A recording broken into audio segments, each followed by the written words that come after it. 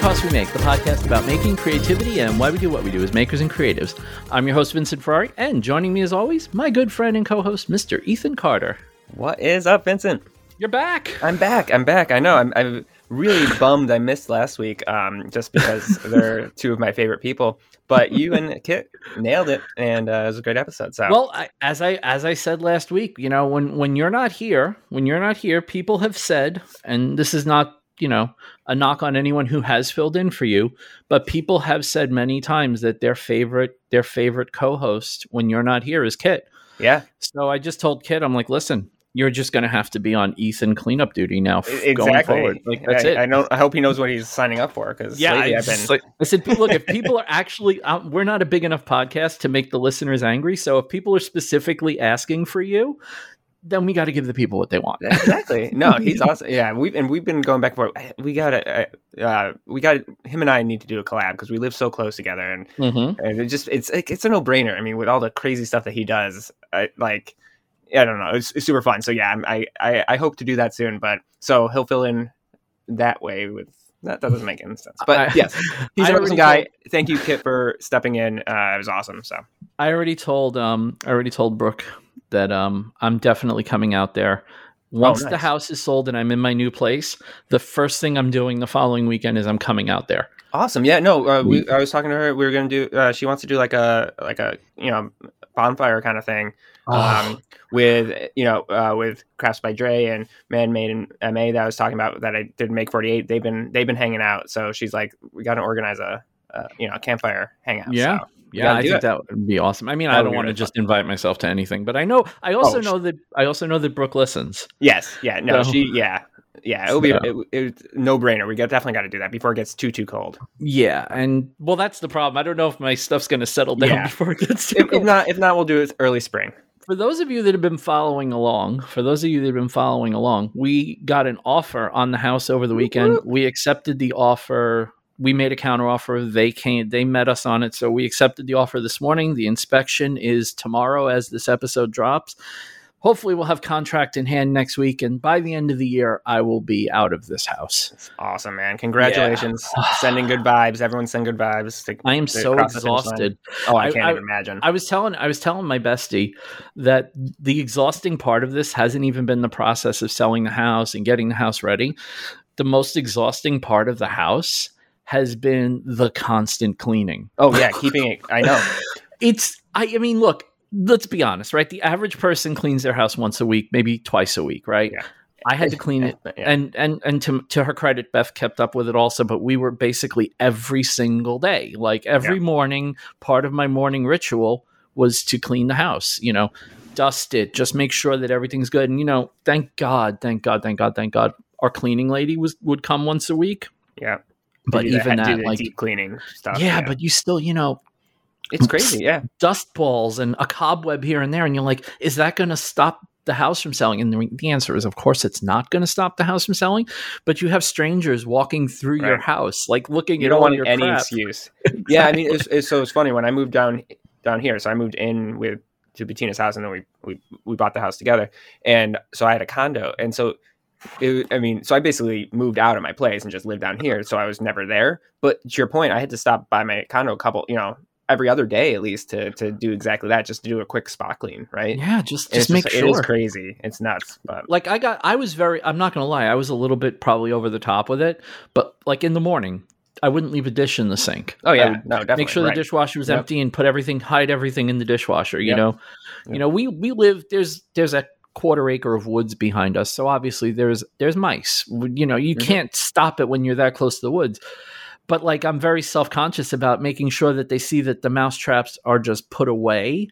Like I have those like non-kill ones, so they're like up on the fridge, like in the back, but they're not obviously in a position to catch mice. They're just like, in case we have any, they're here, you know? Yeah. And it's like, you know, you think about all these things, like, what are they going to do if they see a mousetrap? Well, they're going to look in the back and they're going to see a quarter acre of woods, and they're going to go, oh, okay, yeah, that makes sense. Yeah, and anyone that's lived anywhere ever understands. Basically, it was the same thing like when we had after the 2 hurricanes, and you know, the basement had water in it. Oh, right. And I was telling our real estate guy, I'm like, I'm panicking over the water in the basement. He goes, you do realize that every house on your street has water in the basement right now, right? I'm like, oh yeah. He goes, don't worry. No one's going to look at water in your basement and go, you have water in your basement. It's kind of normal after 2 hurricanes to have some water in your basement. Well, and the people that are going to find something else wrong anyway. So. Right. And that's what I was telling Beth before. I was like, because she's never sold a house. She's bought a house, obviously. This one, she's never sold a house. I said, when they come Thursday for the inspection, the whole point of the inspection is to find reasons to give you less money. That's really the reason. I said, so just be prepared. They're going to want to take money off that offer anyway. So whatever. Luckily, we can be flexible. I'll be sending good thoughts your way on Thursday. For those of y'all that keep sending good vibes, keep them coming because they're working. It's happening. It's happening. You know what else is happening? We have a podcast and we have guests. We have guests. Plural. We have guests. We went to the husband and wife well. Here's a funny story. So I love that every single guest that comes on, there's a story, right, of how they came to be on the podcast. So our guest this week, who I won't tell you who it is just yet, but you already know because you saw the title. But our guests this week were on my list of people who I had to get them on. They've been on that list pretty much since I discovered their channel, which is oddly enough around the time this podcast started. If I remember correctly, I'm just going to click real quick. Pretty close to it, because I've been watching their channel since the beginning. And I'm like, these guys, I got to talk to them on the podcast. I got to talk to them on the podcast. And one day I'm sitting in the Discord and I see they joined our Discord.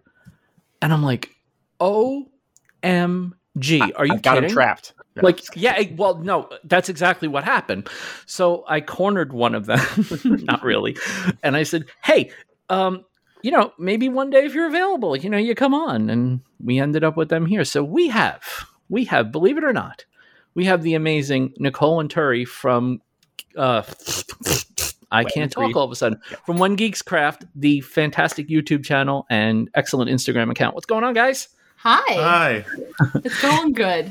It's going definitely cornered me. I remember my response being, I have a microphone. I was like, I think it went something like, hey, if you happen to have a microphone, and you said, I happen to have a microphone. It's like, and if you happen to have Monday nights available, it's like, we happen to have Monday nights available. I'm like, well, then maybe you might want to be a guest on the podcast. And well, we've never been a guest on I'm like, excellent. Yes, this is the magic word. So welcome aboard, guys. Hey, thanks.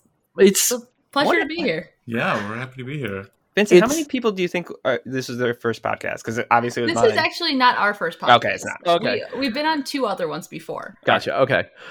I thought I remembered that, but you know what? Been getting that so much lately. I'm starting to my brain is starting to cross over guests because we book them far enough in advance where when I hear that, I go, yes, okay, cool. And then it's like, oh, wait, did you say that? Or was that the other person that said that? We haven't been on a podcast in a year. Yeah, it's been a minute. It's been a minute. So excellent. We're not very practiced. We'll see how it goes. Hey, believe me, you can't be any worse than the hosts. Yeah. So it should be fine. Truth. You guys, one of the best parts about your channel is something that I've been really obsessing on not being as true as people say it is, and that's the niching down concept. Mm-hmm. And one of the things I love about your channel is that you've not backed yourself into a corner for sure of doing a specific thing. When that's on purpose. Yeah, exactly. And I love that you are keeping a wide range of stuff and a wide range of skills. And I'm just wondering if it evolved into that or it was always intended to be that. So I don't think it intended to be anything. Frankly. Okay. So at first, When Geeks Craft, the name itself actually comes from an Etsy store I set up in college when I was selling paper art in 2012. And then I let it sit dormant for, 7 years or something. Until we started. And then 1 year, I just decided that I wanted to spend our tax refund money on a Glowforge. And then I decided that, hey, content's a thing. I can take pictures of things. And then I told Turi that I think I want to make a YouTube video after Donovan, who's been on here before, after Donovan started sharing one of our projects in 2019 or something like that. He just said, "Hey, these people are really good." I'm like, "I am good. You're right. I think I can do this." And modest. And then, I'm a former salesperson, so like modesty is key. But like the whole journey, I've had Turi along the way where he's just really become part of the fold with all the art stuff I want to do, where he takes on so much responsibility behind the scenes, and now we're finally bringing him to the foreground. And making them sure our projects are more like collaborative between both of us. So that's kind of where we've gotten to from where we started. Your skill sets work well together too, right? Because I noticed that Turi is more, and by the way, this is what I see. I could be completely perceiving this wrong, so correct me if I'm wrong. But Turi, you're kind of like the technical guy, and Nicole, you're more of the artsy person. That's accurate. Okay, good. Right. Yeah, no, it's pretty much just how it comes out on video is how it is, which is perfect. Yeah. Yes, it works so well together. And then we consistently get comments of people wanting to see more of Turi, and it's just like, okay, fine, I get it. He's beautiful, and you want to see him, but like I'm also. So then him and his long flowing locks did a whole video on headphones just so he could take beauty shots with his long flowing locks. I'm telling you, that was on purpose. But see, I think embracing the fact that you guys have different skill sets is also really like it's a good thing. I was the video? What was it? The one about the crafts, 5-minute crafts. Like the ramen one. Yeah, and I'm using that coaster right now. Yeah, we're looking at the coaster right now. Well, and the coaster that when you guys did it, actually, I was like, that was really cool. Like, I really like that, but it was like so dumb, like that. But the way of playing it off, like he didn't have experience, and so because of that, it was kind of like a first time experience. I don't know. Yeah. It works. It's a cool dynamic to be able to have someone genuinely try something that you know how to do. Yeah. And try it for the first time, or not the first time necessarily. And that's it's very genuine because exactly. like I have such a deep interest in like learning how to do every type of little nitty gritty art style. And Turi, while he's interested in it, I don't think you're as interested as I am, where like I would sit there and paint hundreds of trees on a map because I'm insane. I think part of that is that you get really excited about it on the digital side, and then you don't realize what you're doing to yourself that's later. Also true. But you get through it, so I'm not gonna lie, that comes through.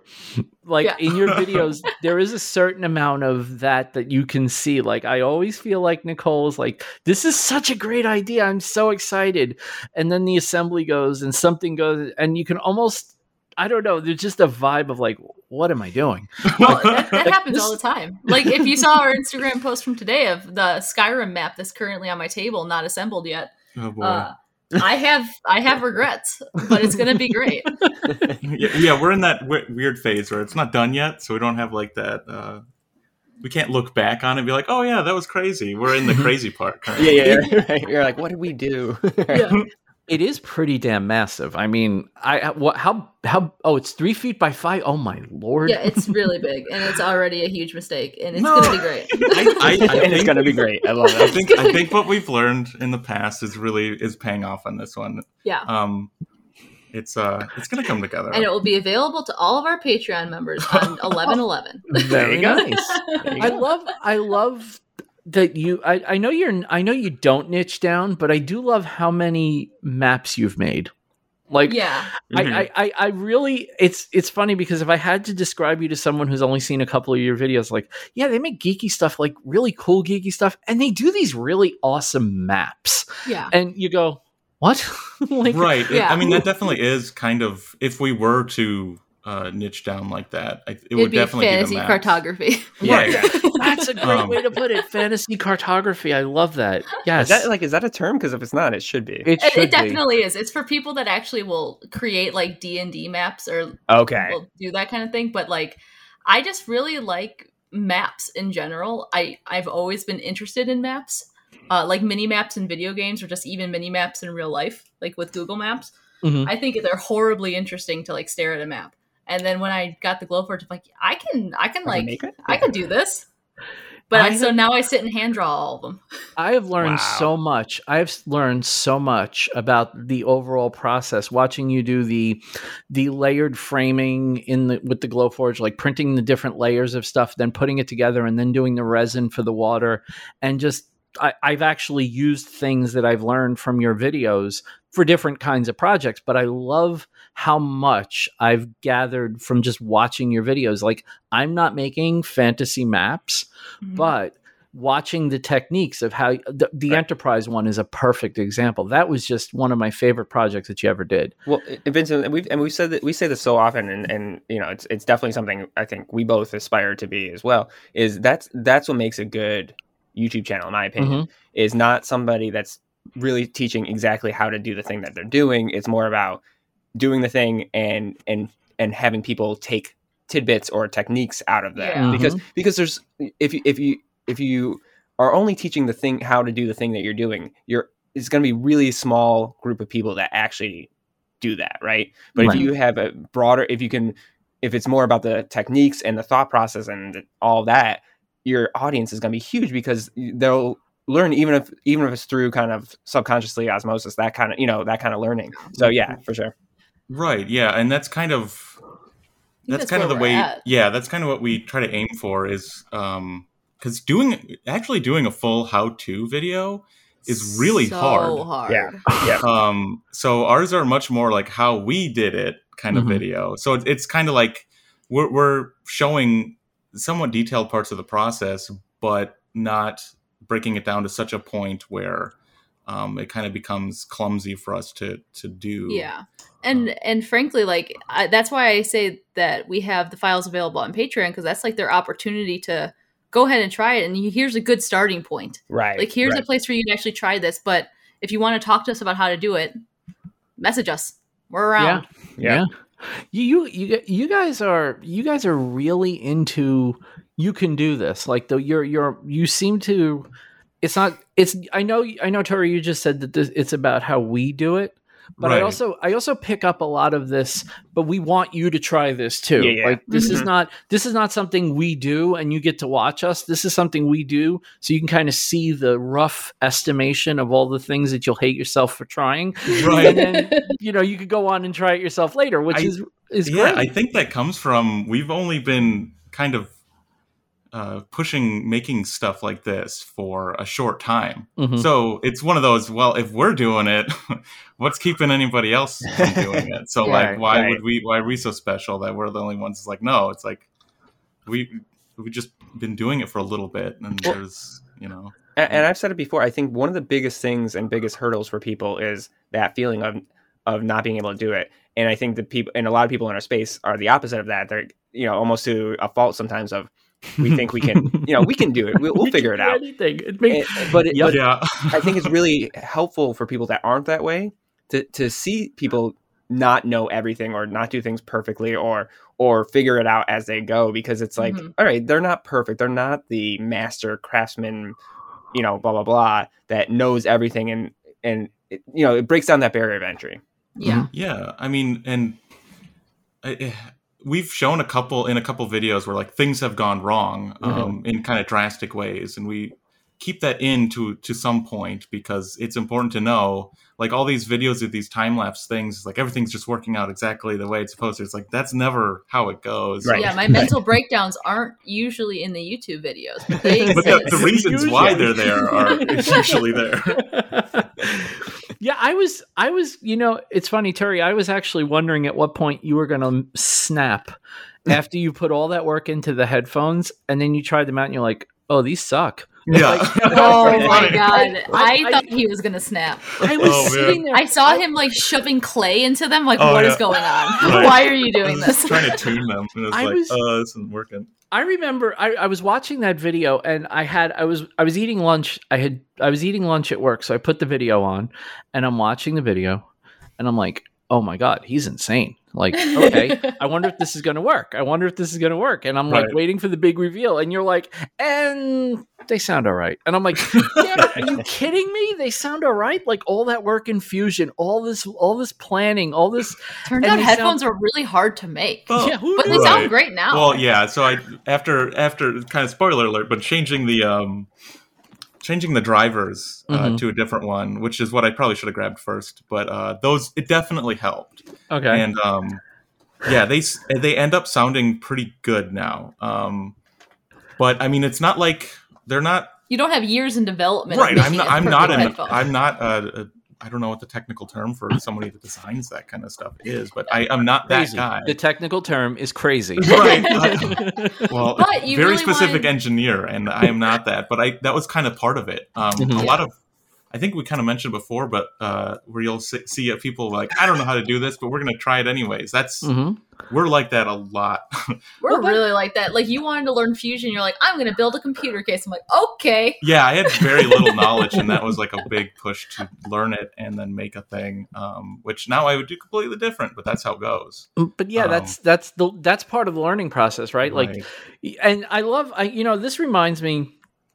This dovetails nicely with, if you haven't listened to this week's episode of Clamp yet, this dovetails very nicely with what they were talking about, which is the beginner mindset. With the beginner mindset of being, of not going in with preconceived notions and just taking a stab at doing something, where if you sat down and said, here's a bunch of materials, how do I make headphones? And, you start reading all that's involved, you would instantly go, yeah, I'm not doing this. Like, right. I'm not doing this. Like if you had like the Enterprise and you had a bunch of fiddly little lines pointing to different components of it, you'd have to be insane to try to complete that project and put it in resin and all that. You'd have to be insane, but you just go for it and you just do it and you deal with all the craziness afterwards. Mm-hmm. And I think that that mindset, if you can channel that to not do dumb things and just do things that you have notions about difficulty, but could later find out like, oh yeah, you know what?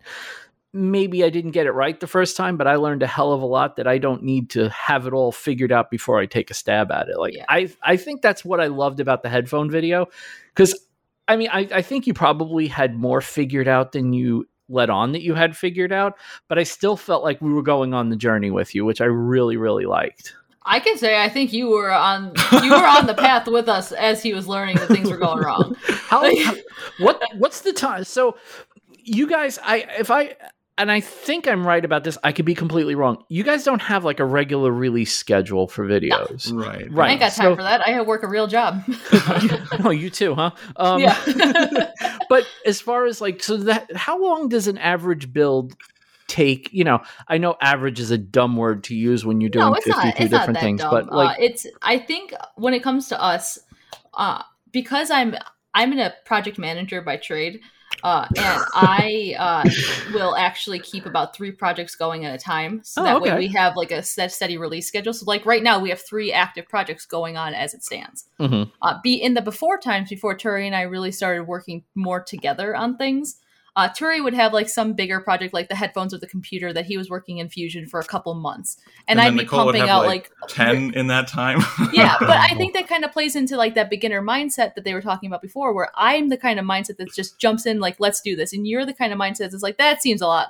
That seems like a lot. That seems difficult. But then now you've shifted completely. Like I think your brain has changed a lot with how we used to do things. More harmonious, maybe. Yeah, right. So. Well, we're learning to work together in that way better too. We're off-brand Nerd Forge. That's what I'm going for. Off-brand Nerd Forge. So that's my life goal. Well, it's funny because Nicole will come with like these big ideas, and then I'm, which are always really cool, and then I'm kind of a rational thinker, so I try to like break down and not attack, but we like go back and forth on how like that would be accomplished, and then maybe we change the scale of whatever it is, or that kind of stuff, which I think is really useful. But to go back to the main point, at the end of the day, really, we try to keep a video coming out like every 2 weeks is my ideal. Like every 15 days, I want a video to come out. Nice. But I also understand that we are human beings with real jobs and have mental statuses that need to like stay in check.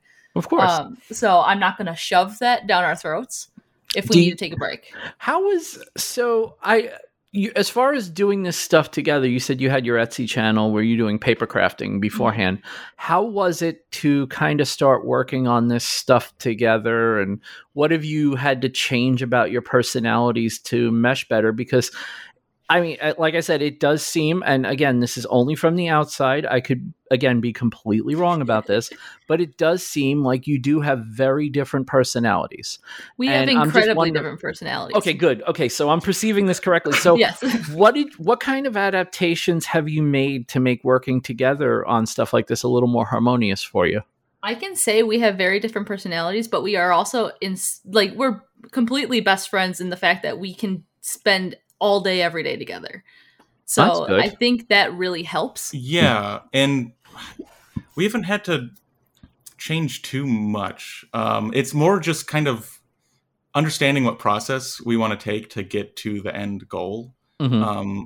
And whose skills are best at completing a certain task at a given time. Right. I think. Yeah. We're just getting more efficient at kind of understanding who should do what, and then timing on what needs to get done. We're not you're never going to do social media because you would rather never. Yeah, I'm not too big into the social stuff.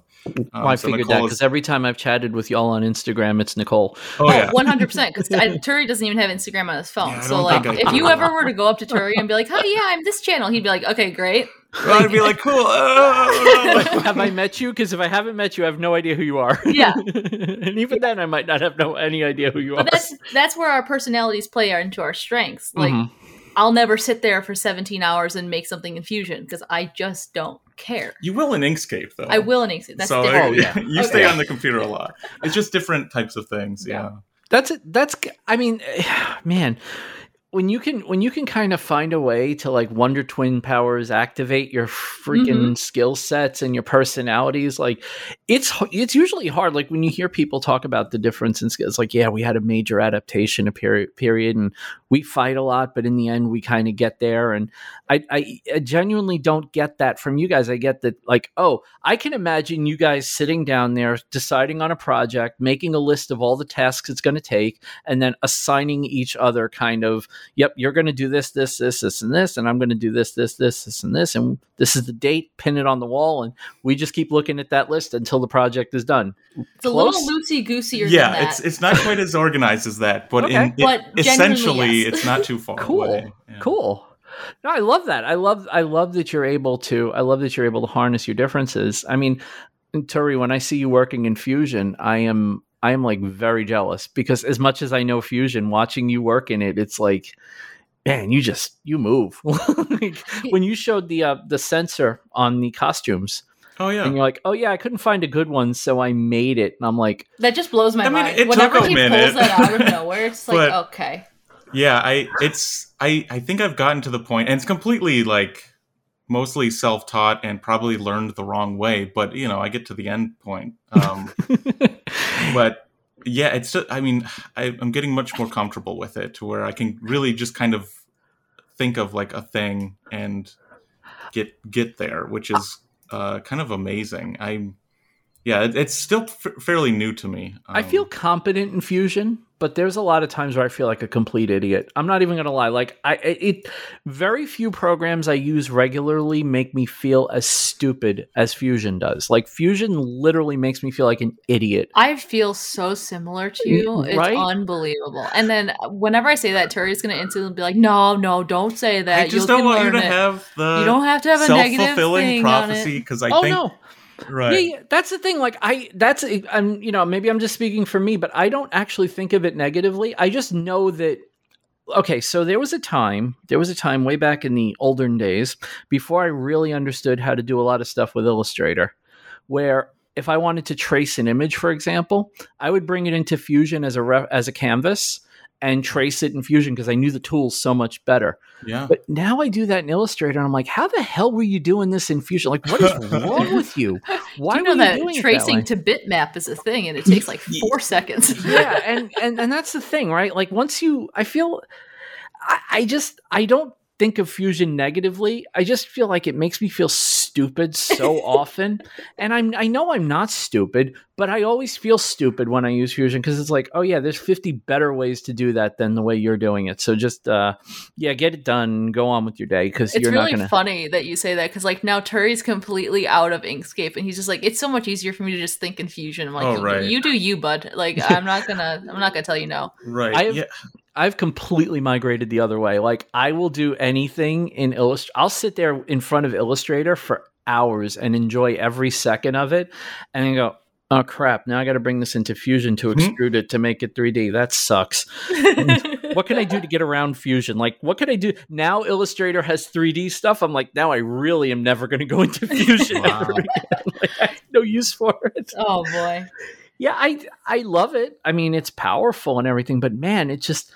Yeah, I hate when making something makes me feel stupid. Like the CNC regularly, I've had it now for over a year, regularly makes me feel like an idiot. As much as I understand I can't wait to feel that. I can't wait to find out what that's like. It's the best feeling in the world when the router just drives the bit into your workpiece and snaps it in half. Like there's nothing more rewarding than snapping a $25 end mill. It's just wonderful. Oh, you feel so loved. I truly can't wait.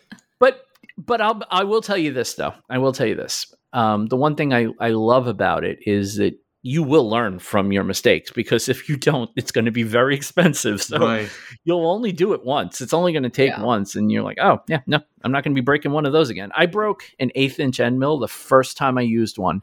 And it's just because I didn't zero it before, and I ran it. I turned it on, ran it. Thing went plunged straight in and plunged all the way down to the collet. And I'm like, oh, that's not good. And then there was a piece of the you didn't like that router anyway, so it's fine. Yeah, who needs a router? It's a CNC. It does things by magic. You push buttons, it does the thing. But yeah, you're going to get that with the X-Carve, and it's fine because that's part of the learning process.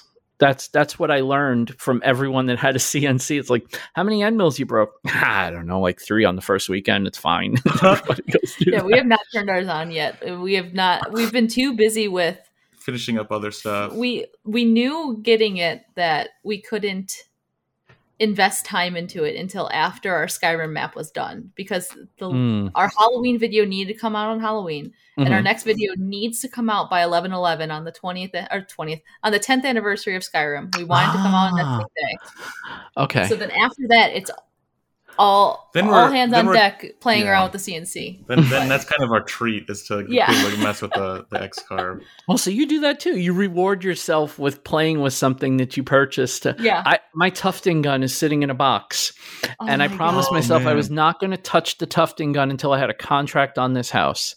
So I believe I have about a week to go before I can unbox it. And it's killing me. I'm saying this on your podcast, so it's noted somewhere, but if I'm never going to buy one of those things, because I'm so interested in them. Oh my God. They're so cool. It's amazing. But I can't do it. Yes, you can. I can't yes, do it. I don't want to. Yes, you can. No, I'll tell you. My whole channel's going to switch from whatever it was to then just rugs. And I already did that with stained rugs. And I already did that with stained glass. But but that's the thing about our channel. The fact that, like you said earlier, we're not niched down to anything. Right. Because we're just geeks crafting. And crafting can mean literally anything. Right. It's mostly within the geek realm, but what are you going to do? I'm just thinking of all the crazy tapestry looking rugs that you could make from all the games that are out there. I would, if I could figure out how to make a giant Zelda tapestry rug, I would do that in a second. I mean, I was just thinking, making map rugs,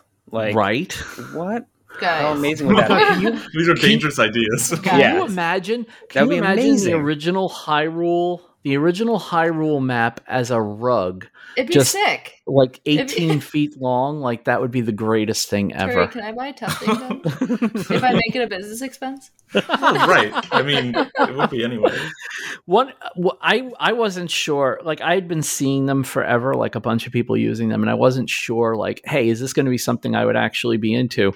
And then I happened to go to Jimmy DeResta's, and Keith, my buddy Keith Decent, happened to be there. That man. He puts his tufting gun in my hand. I feel like everyone needs, he is in trouble because he's made everyone. Let me tell you something. We have an ice cream truck that comes around all the time, and every time all I want is one of those stupid little characters with the jacked up eyeballs, because all I see is his stupid rugs on Instagram, and I love them. But we don't need ice cream. Nah, but you do need pop culture reference rugs. But we do need tufting guns. So where do we draw the line there? I'm really surprised I haven't seen more Squid Game rugs. It's because that's horrendous. It's a very good show, but oh my God, it's so messed up. It's really funny because I have people that I did not know would give a damn about a show like that. Because, okay, just for a little background on me, Battle Royale 1 and 2 were 2 movies that I was way into, way into. I thought they were amazing movies, right? So, Squid Game comes out and I immediately start thinking Battle Royale, but a series. And it kind of had that same vibe and I really, really loved it. And I have friends coming up to me going, dude, I watched something on Netflix, and I'm going, oh, here we go. And the next thing out is, did you see that it's called Squid Game? And I'm like, yep, saw it, loved it. Oh my God. And you can talk to everyone for like hours about that show. It's the most easy to talk about show that has ever been on television, I think. Mm-hmm. Turi didn't like it. Turi didn't watch it. I watched the whole thing on my own.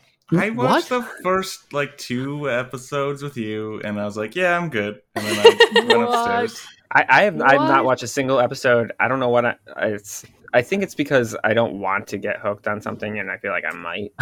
Yeah. I just don't like the gruesome. I didn't. Not even the gruesome. It's just like I don't need that added to the world as it is. I'm cool. I don't know. Like. It doesn't make me happier about the situation of things. I'm going to tell you this much, and I think, Nicole, you'd probably end up agreeing with me.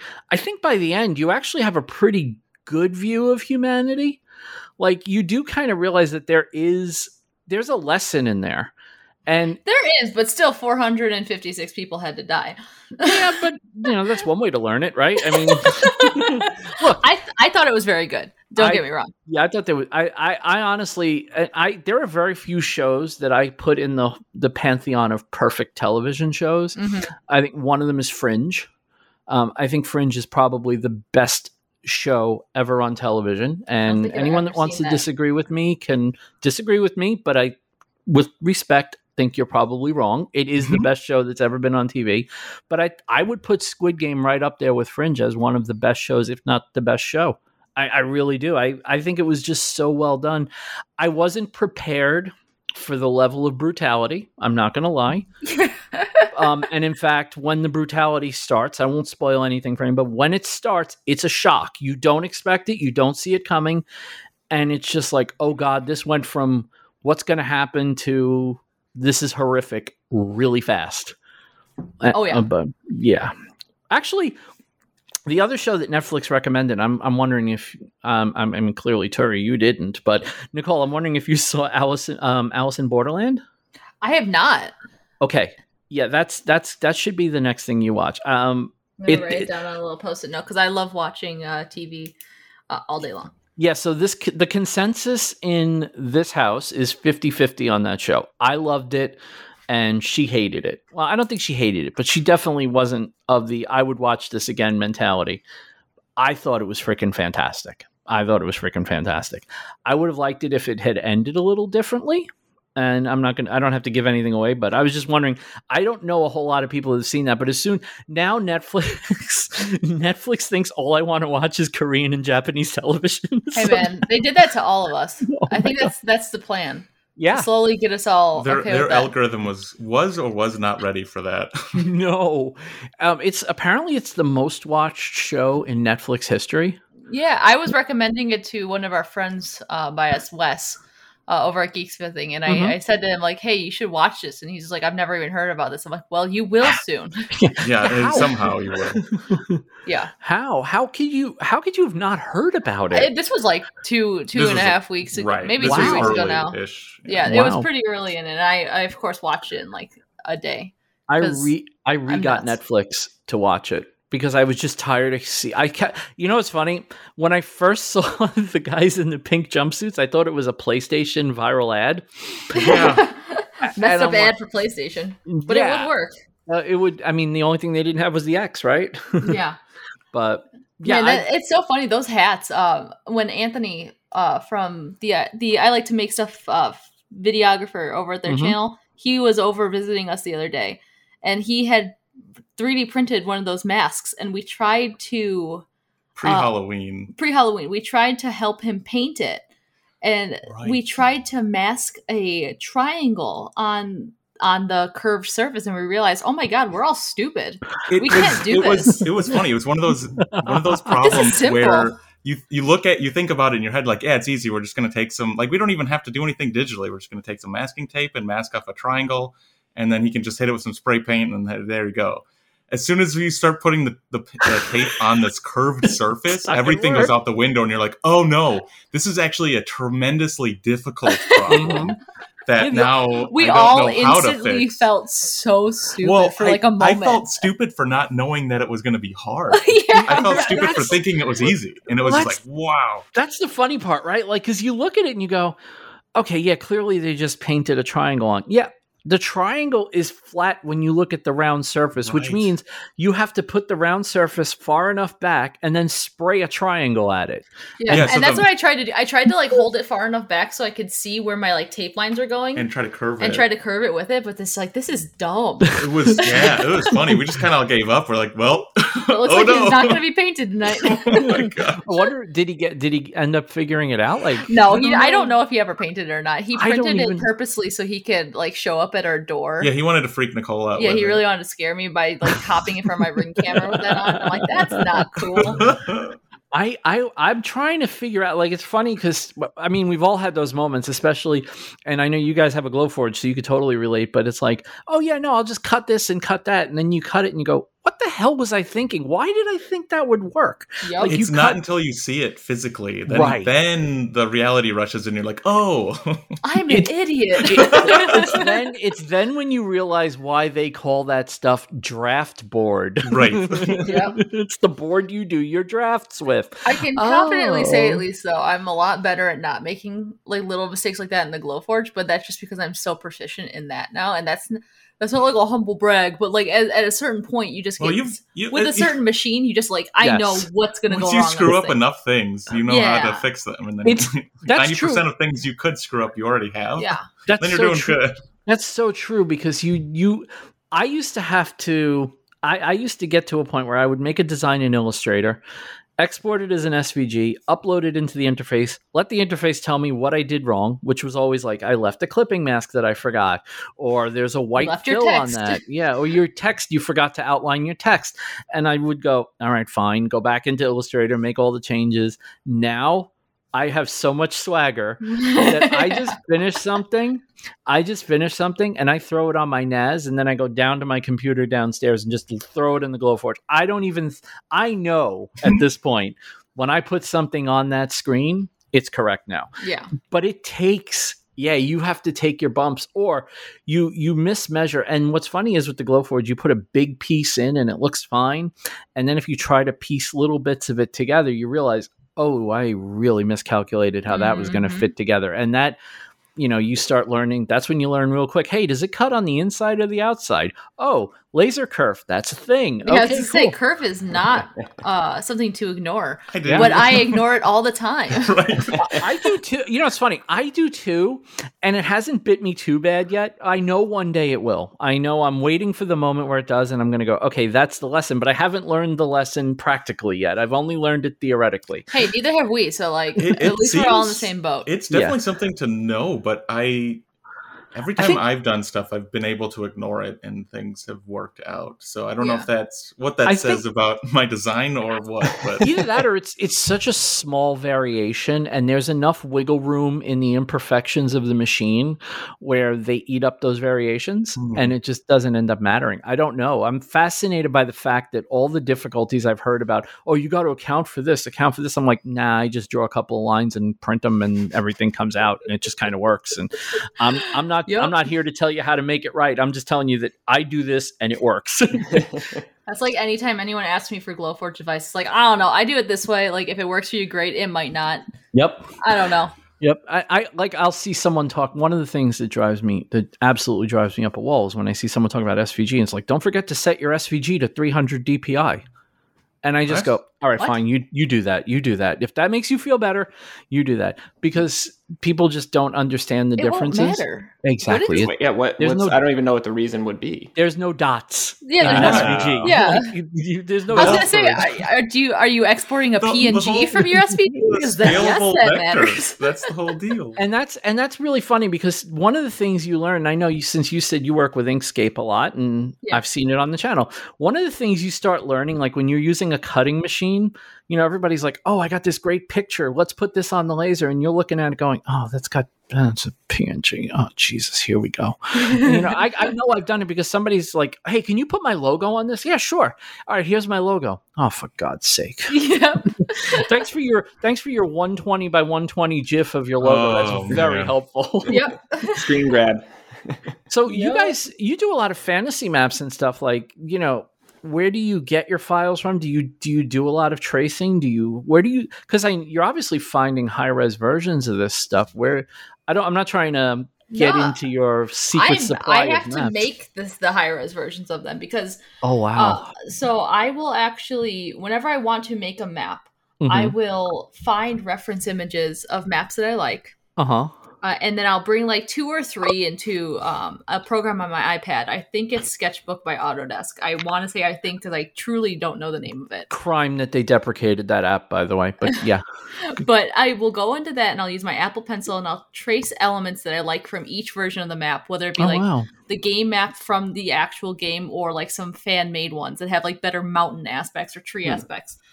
And then I just make it into a very high-resolution image. I bring it into GIMP, grab the layers, bring them individually into Inkscape, align them all, and create the map that way. It's very labor-intensive for each one. Yeah, I was just going to say, that sounds insane. I had no idea you did all that. Yeah, every one of them is hand-done. Have you ever shown that? I don't think you've ever shown that process. In very early videos, I did. Okay. But no one's interested in that.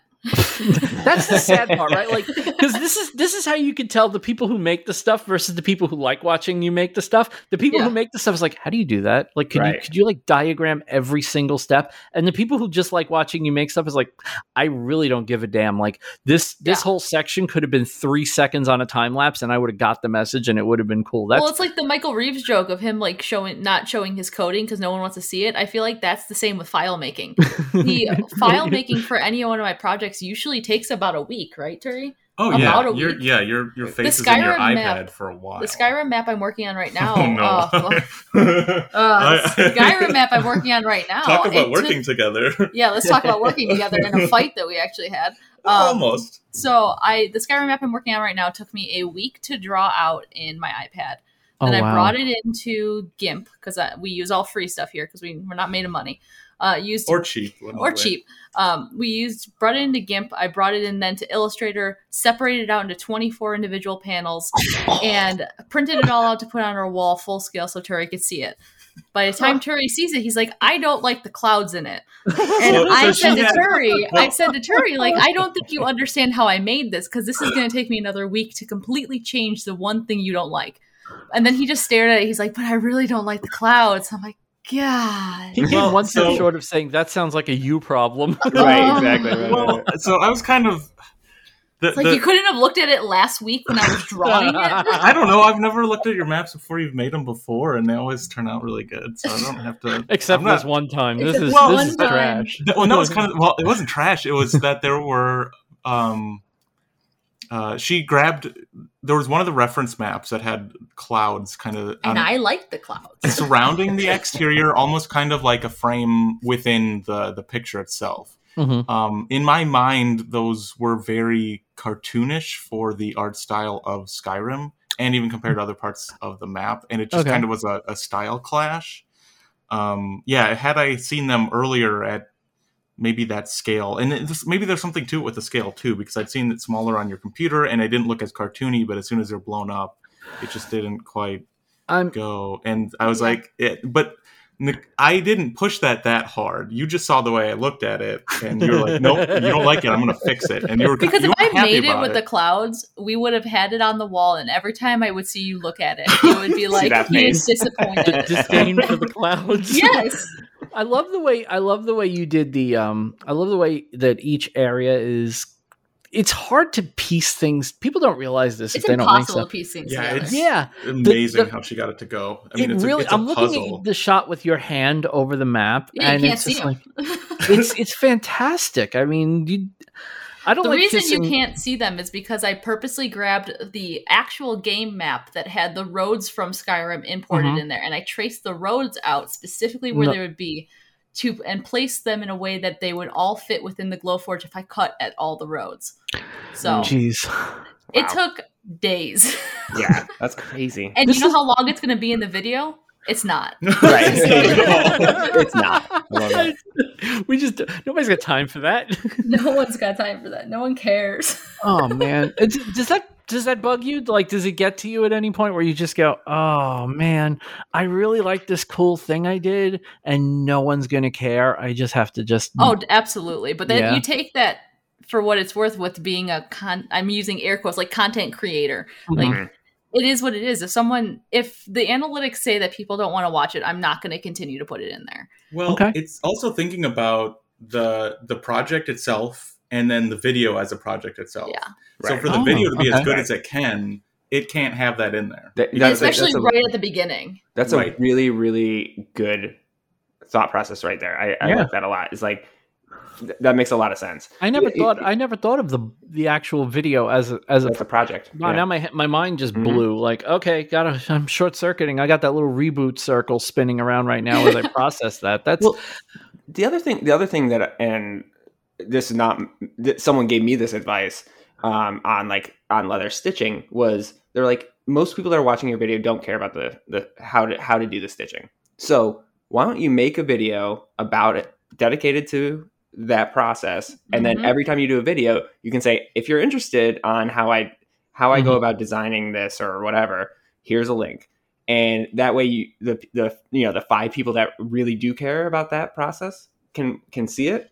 And again, I understand that it's a different process for every video probably, but we kind of have done that. I've done a couple of live streams on our YouTube channel really early on that I still link back to if people ask how do you import your maps from your iPad to your computer, and how do you get them ready for the Glowforge?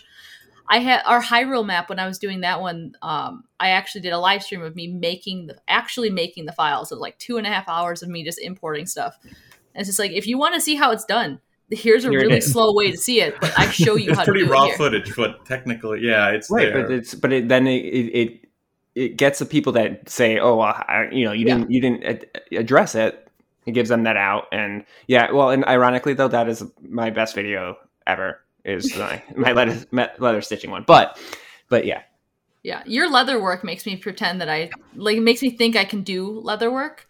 Like whenever I watch your videos, it's like, man, I could probably do that. And then I try to, and it's like, I didn't do it as well as he did, but I'm getting there. It makes me think I can do my leather work as well. But I love seeing whatever weird thing that you're wrapping in leather that week. Like it's the funniest thing to me. It's become such like a silly thing, but like I didn't even show you this, Turi. He made like a chocolate business card thing the other day. It's like, of course he did. Like that's just so stupid, and I love it. Exactly. It's fantastic. Exactly. That's exactly. I'm like, oh, am I really doing this?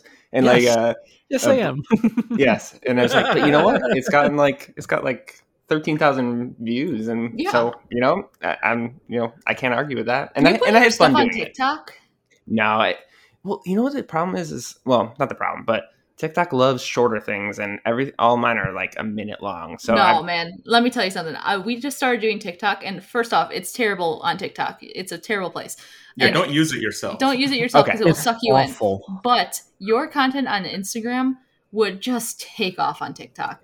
I put our videos, every video we make, I cut it down to a minute long or minute 30. I put it on TikTok, and we get so many eyeballs on TikTok. It's unreal. I did that for a little bit, and I wasn't getting much. And so, maybe I should do it. You got to play the hashtag game. You got to figure out the hashtag. Yeah. I guess maybe that's what it is, because like everything gets FYP. If you don't put FYP, no one ever sees it for some reason, which is really hysterical to me. Because like, you know what, I'm gonna hit you guys up after that out by now, but nope, they have not. If you ever have any questions, let us know. I think that your stuff would work really well on TikTok. True. All right, I'm gonna hit you up because and you're not the only people that have said that, but I definitely don't know the trick, the formula. Yeah. So, all right, I'm going to hit you guys up later. I'm just going to tell you this much. I'm not crushing it on TikTok by any stretch of the imagination. However, I will say that those types of things do get a lot of eyeballs on them. Yeah. I have 2 reels that I've made on Instagram. One has 1,900, one has 1,200, which is, I know that doesn't sound like a lot, but that's like that. Those views were all in like a day. Right. They just so when the algorithm likes you, when you post something that people will sit there and watch, it goes into that rotation. And once it gets in the rotation, it just catches fire. I really think the big difference, though, between TikTok and Instagram is that, like, TikTok is where all the makers live and all the people that want to, like, build their communities are. Right. It's a community building thing. Yeah. And where TikTok is where literally everyone else is. And not to say that it's driving like a ton of people to YouTube, because it doesn't. People stay within TikTok, but the people that stay within TikTok share your content left and right. Oh yeah, it's insane. That's true. So that's why I think it's at least worth it. And that's the thing. I guess it's one of those where if it doesn't take much to repurpose it, then it's worth it, right? It's the same thing I always say with Instructables. When I do a YouTube video, like I have a voiceover script. So basically, it's not that much work to do an Instructables where I just repurpose my script for Instructables. If it was me writing in Instructables from scratch, it's not worth the views, the views I get from it. But if I can repurpose it and get some views and enter a contest every so often, then why not do it? And so I guess that's where I haven't found that rhythm with TikTok yet, where I feel like I can repurpose it in a way that doesn't create more time, but it's still valuable. I honestly think like you could just copy paste whatever description you put in from Instagram for your videos now and TikTok, and it would work perfectly. But the hashtag, like the hashtags is what I need to focus on. Like instead of like don't put like hashtag leathercraft, be like hashtag craft, hashtag art, like those basic things. Think of bigger TikTok tags as like you're reaching the entire world rather than on Instagram where you're reaching. It's got to be more general. It has to be incredibly general. It's a more general hashtag audience. Homemade or hashtag DIY. Like really basic. And do you use a ton of? We're turning into a TikTok. Sorry, Vincent. Hey man, it's important. It actually really is. Is it like? Is there a number of hashtags that like you only get 150 characters? So like for like your chocolate one, for example, I'd be like hashtag chocolate business card, and then do like craft DIY. You could even put leather, but you might get into a weird TikTok, leather TikTok. Oh no, or leather talk it might be called, because everything that's like a trend is called like whatever it is plus talk. Oh, gotcha. Oh boy. Yeah, you don't want to get on the wrong channels. Anyone that's ever watched Arrested Development. Oh, yes. I love Arrested Development. Something that says Leather Daddy. Not the hashtag you want. Become the Leather Daddy if you're. Yes, that's not a hashtag I want to be. But I just think your content would honestly it would work so well over there. All right, we'll keep talking, because I'm definitely intrigued, and that's actually I've learned more right now than I have. I want everyone that listens to this podcast to start tagging Ethan in posts with hashtag with his handle. Oh no! What have we done? No, I'm so sorry. I'm so creeped out. Just no, don't do that, people. It's a secret side of Ethan Carter. It sounds like an 1890s book.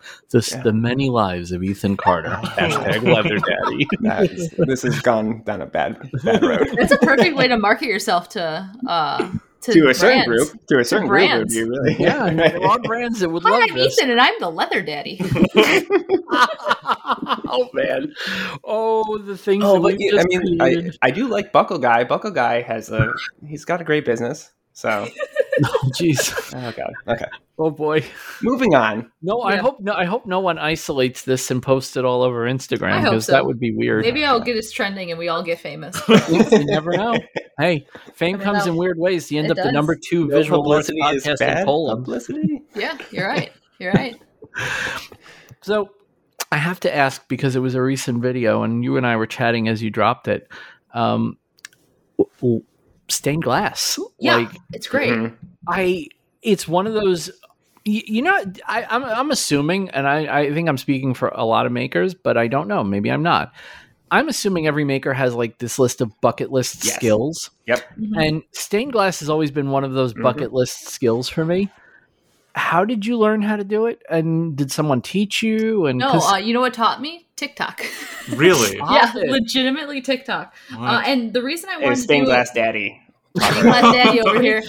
But my mom constantly tells me that she always wants to learn stained glass, and she's always like, I want to take a class in stained glass. I want to know how to do it. So it's like, Mom, why don't you just do it? Like, let's just do it. And unfortunately, I don't live anywhere near her, but I purposely learned how to do stained glass because she's going to come visit us at Christmas time.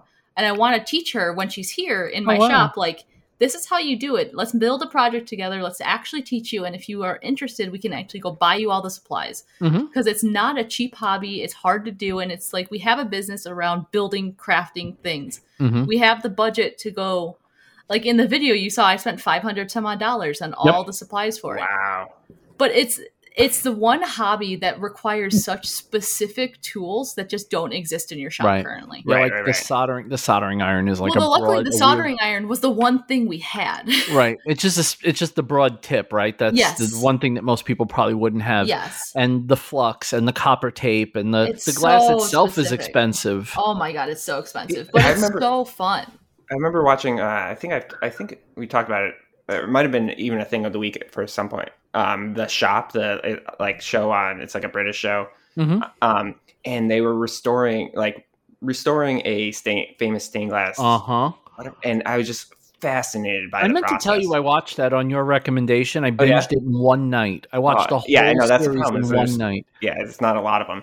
But I was blown away by the process. But it also, I remember, so my parents had a house that had a lot of leaded glass and stained glass windows in it, and the cost of repairs were just insane. And I never really understood it. I mean, I kind of, you can kind of understand, it's labor intensive, everything like that, but I had no idea the technique and the craftsmanship that goes into it. It is a really, really cool skill. I mean, it is way easier nowadays to just do resin, but oh my God. And that's what I did. We jokingly made, we did the flag, but then our second video was actually these Zelda stained glass panels that we still have in our living room. They're like a light box. Yeah. But I just always was just like, man, I could do this in stained glass. That'd be fun to learn. It's very hard. I don't want to say that it's not hard because it's really. You picked it up quick.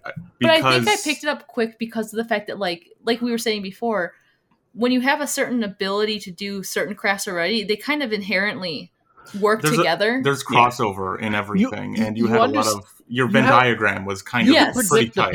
You could predict the pitfalls. You kind of look at something and you almost know where the problems are going to be, like the stuff that you're going to have to be really careful about versus the stuff you can kind of zip through. Attaching copper tape, you're not going to have a problem with. Lining it up, fluxing it, and soldering it, not having the solder just fall between the gaps. That's probably where you're going to have a little bit of trouble the first few times as you're getting used to it. Or having a clean edge after you put all your pieces together. Yeah, and that's the thing that when I was doing it, or when I was learning the whole time, I'm thinking in the back of my head, where is my mother who is not a crafter, who really wants to do this? Where is she going to find hiccups? And it was basically at the frustration points I had, I was thinking from her point of view of this is going to be really complicated for her to not get frustrated at. So how do we make this as easy as possible? So I'm very interested to see how that goes.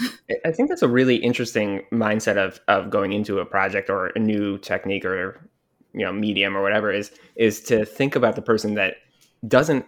To your point, Vincent, I think I know I'm guilty of this. I think we all are guilty of this. We've done so many things and we've tried so many projects and mediums and stuff like that. We kind of forget the fact that we've gained all these subconscious skills. And I think it is an interesting exercise to when you do start something new of being well, what is someone that has never done anything, almost to an extreme, right? Has never done anything. But that's kind of true. Right. And in the case of what we're going through here, it's they no experience. Right. Yeah. I watched someone make wooden keychains. Okay. Wooden keychains. And they did two things where I watched them that ain't going to work. Right. If you work with the Glowforge and you've ever designed anything on the thin wood that you get, they call it proof grade, but it's really just 3 millimeter / 1/8 inch, hardwood. There are certain things you don't do. And one of those things is put the loop so that the bottom of the loop is flat across the grain of the wood, because that loop is just going to snap right off. It's going to. There's nothing you can do about it. You think it won't until you start putting it together and you try to jam the jump ring in and it snaps in your hand. It happens every time. You have to go the other way. The grain has to be the long way and it'll be mostly okay. It may split the other way. But then the other thing is they took a key ring split ring, and they just looped it through the hole in keychain, and I'm like, well, why wouldn't you use a chained keychain?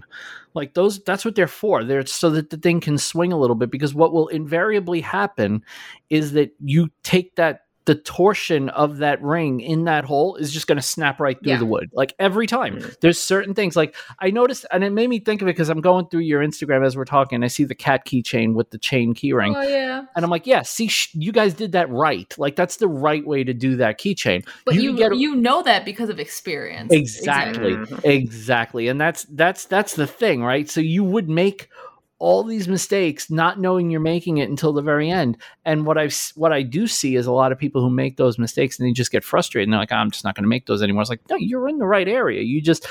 You haven't had the experience yet to know that that's not going to work, but you did okay.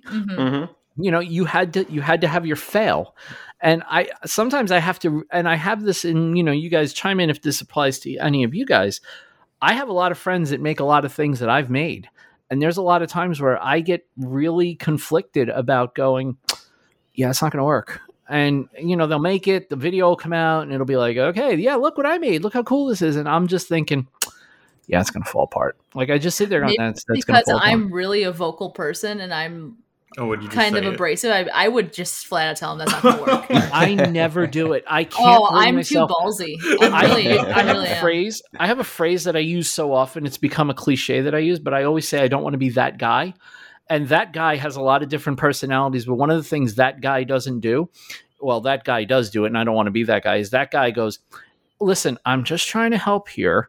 You could do this a little bit. Like, I don't want to do that. I don't want to be the guy that jumps in on a comment and tells someone, hey, I noticed you did something wrong. Here's the way to do it right.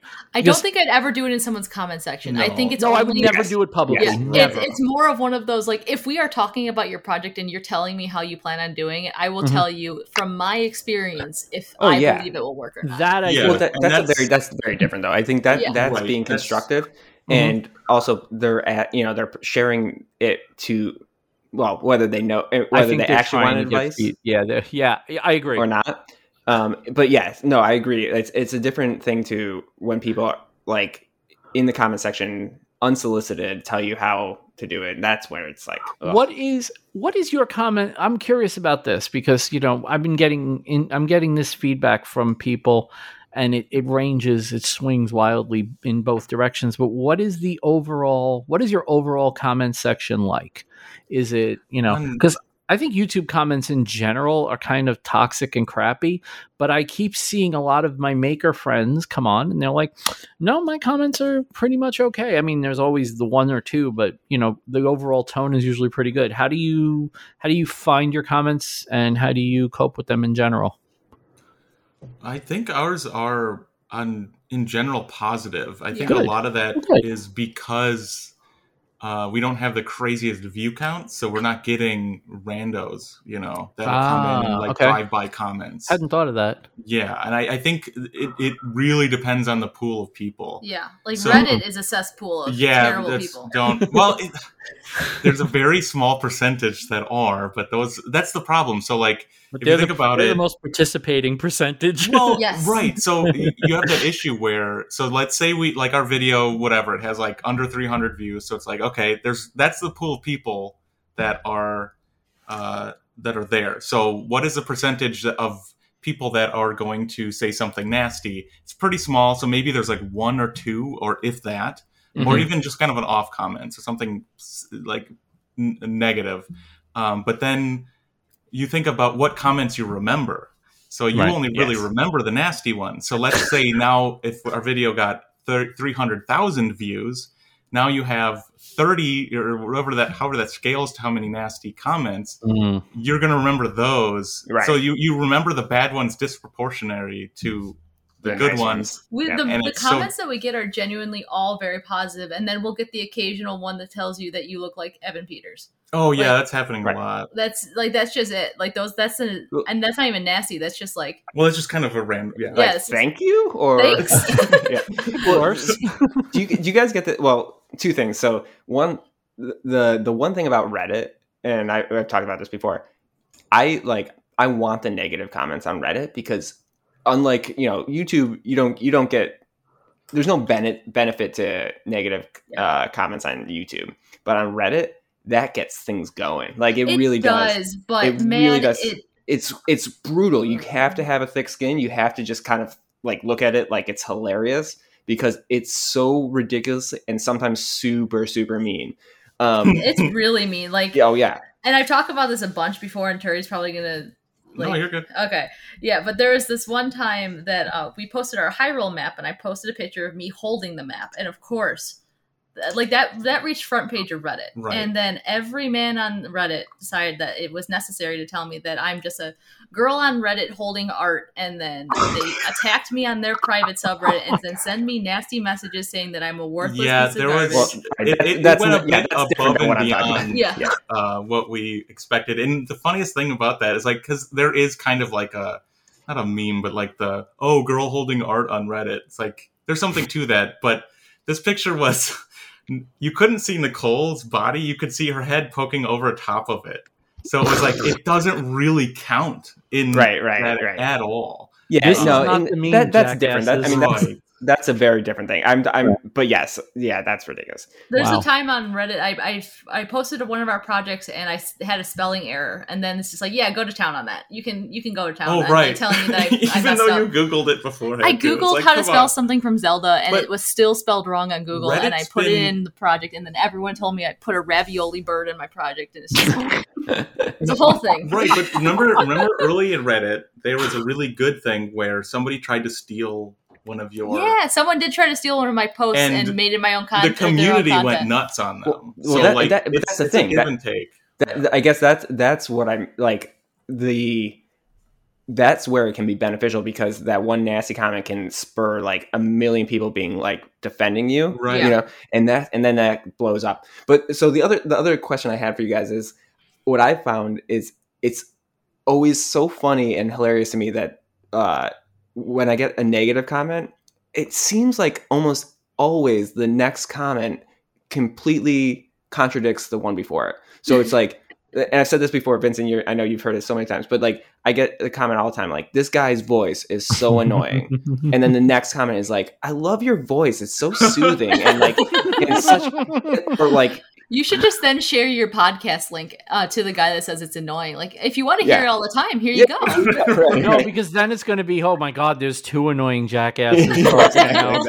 I can't stand either one of them. Do you guys ever get that though? Because maybe it's just me, but it's just like it's funny how often that happens, where it's very like contradictory in both directions. Or you get the other one would be like, oh, we love Nicole but we hate Turi, or we love Turi but hate Nicole. Exactly. Right. It's never gone that extreme, but it has gone to the point where people see Turi and they want more of him. Early, one of the first ones I was in, they're like, oh, he should be in this. Someone wrote a really nasty comment that said, like, this guy doesn't know how to be on YouTube. Why is he even here? It's like, this is the first video Turi was ever in. Like, can you give him like a break?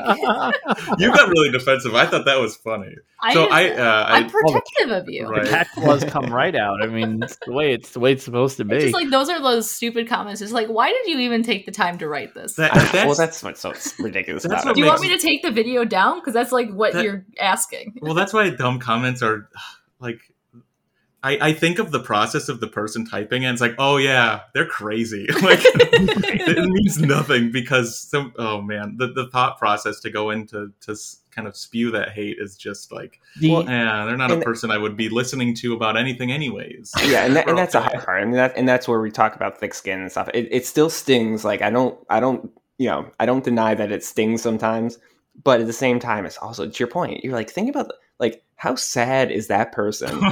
That person has the most miserable life that this is like how they're getting enjoyment out of their life. Like, that's super sad. Like, if somebody says that, I'm almost like, I'm sorry. Like, I don't know why you got to hear, but something went wrong. But exactly. Like, why is your life so sad that this is the best part of your day? The basement guy in South Park is relatable for a reason. Yeah. Right. I mean, everyone knows that guy. Like, it's like, oh yeah.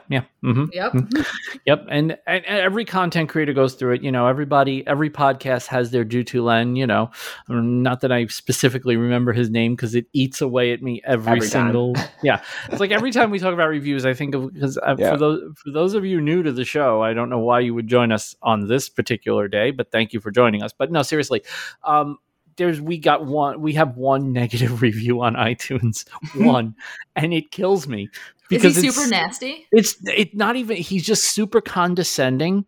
He just doesn't, and also didn't have any idea, like he doesn't any understanding of what the show was about. There are people. Look, the truth of the matter is, there are people who would listen to this show and go, "I don't understand it. Why would anyone listen to this?" Right. And I get it, because it's not everyone. What are the lists of questions and answers? I'm like, I'm just sitting here with an empty pad writing down mentions so that when I make the Instagram stories, I don't forget anyone. Like that's pretty much what that's where our preparation. Yeah, that's our preparation. I think lately I've been asking people for, their things of the week and stuff, just so I can do it in advance, so I don't have to do it the morning after we record. But I don't do any prep for this. Like, I can't. I don't want. I want this to be more of a conversation. I was talking to somebody who may come on the podcast. I was talking to her today, and she's like, "Oh, I'm really nervous about being on a podcast," and I'm like, Yeah, this isn't that kind of podcast. If you can speak, it'll be fine.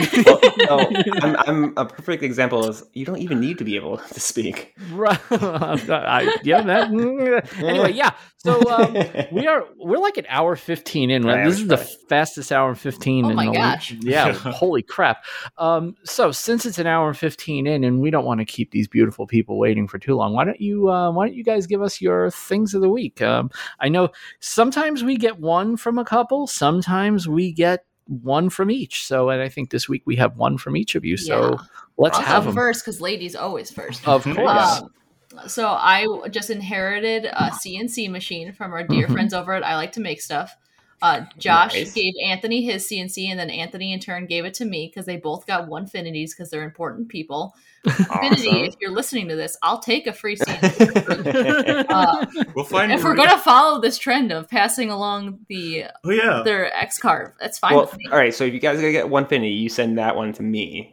Yes, that's it. We'll pass it. It's a rotating maker CNC. We just got that, and I'm just super excited to learn how to do things in CNC. And of course, I want to try to make an actual topographical video game map, because it's like it can finally happen.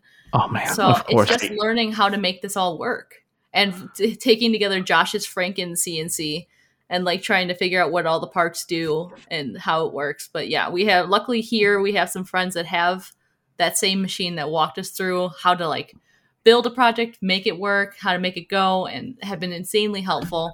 So thank you, George at Technically Woodworking, and thank you, Wes at Geeksmithing, for all of your support with the X-Carve. Wes is a freaking sage, man. Everyone loves Wes. It's so amazing. Yeah. He's a great friend, and I cherish him dearly. Aw. Vincent, my future thing of the week is the map that they're going to make.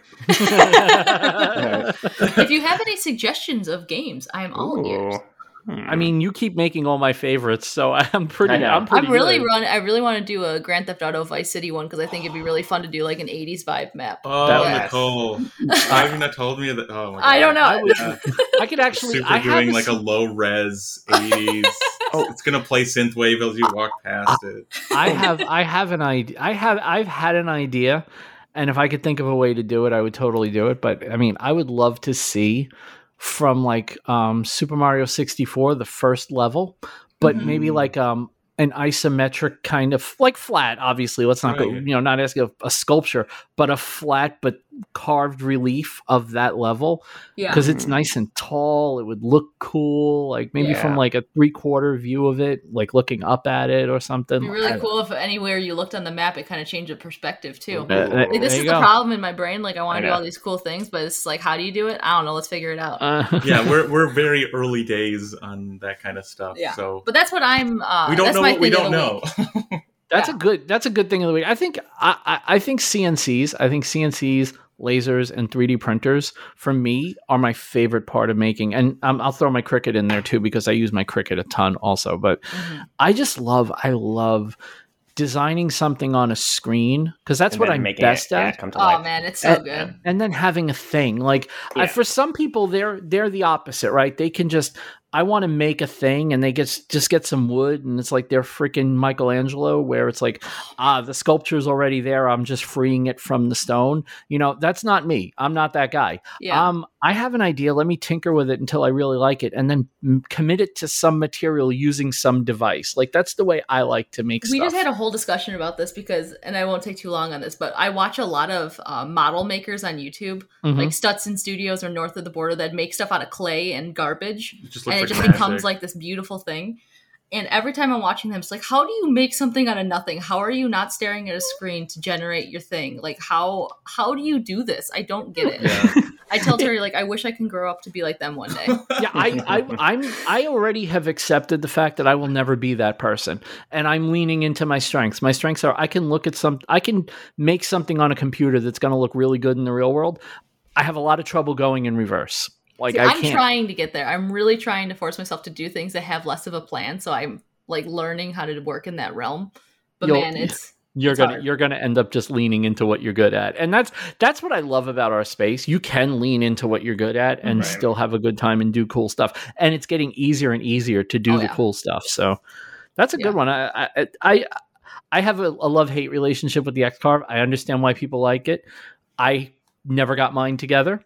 And I sold it before it ever got together. I do know that the person I sold it to then sold it to someone else who is now using it. You have a forever moving one. I do, but I sold mine. I didn't give it away. I was greedy. Oh. I needed the money to buy another one. Right, exactly. Because I can't buy a Shape Oko if I didn't sell the X-Carve. That's right. So that's a good one. I'll throw a link to Inventables. Hey, if you have I can't put affiliate links in there, otherwise it creates a whole bunch of other stuff. But we'll put the link to. You can find yourself a nice X-Carve, and I'll put the link there. If you don't know where to find an X-Carve at this point, I don't know if you're going to need to find them in the show links, but I'll put one there anyway for you. Harry, what's your thing? Your thing of the week? I think is going to make me broke. Honestly. It's been something in the back of my mind, knowing that it exists, but I haven't really gone to look at it before, but it is Goodwill online auctions. Oh God. Yeah. So I mean, right. It is troubling because like I love going into a Goodwill or that kind of a shop, and you never know what you're going to find. Usually it's nothing, but sometimes, you have the random, holy crap, look at what I got.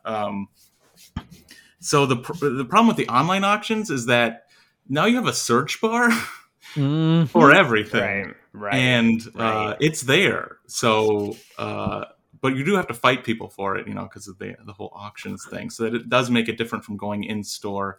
But yeah, I was able to, we needed a 5.1 receiver, and looking at how expensive they are on Amazon, I was like, we just need to go to a Goodwill and get some just used one, because we don't need a brand new one. I just needed to play some music in the shop. So our Goodwills around here are not very good, actually. They're really but not. Yeah, they're kind doing their best. Right, they're like off-brand Goodwills too. I don't know, it's something weird. So we've got Goodwill auctions. That's a thing, right? Went on there, and it was just kind of like, oh no, what have I found? So yeah, How many headphones have been delivered to my house? I found that they have vintage headphones. And so you're basically like the equivalent of Jimmy DeRessa's trucks and vehicles on his property with headphones. I already have a bit of a collection of headphones, and now I'm reaching into the early days where the ones you can't buy new now, right. Obviously. And it's interesting. I have two here now, and I'm getting a third in the mail, and then I need to kind of stop looking at that site. Every day there's more stuff. They have some really good stuff. Like one of our future projects, I bought a bunch of little houses, which you'll see in the future for what it's for. But I was able to get a bunch of stuff that I tried to buy on eBay for way more than that. Right. It's just available at Goodwills, and people are just giving them away basically at that price. So this is great.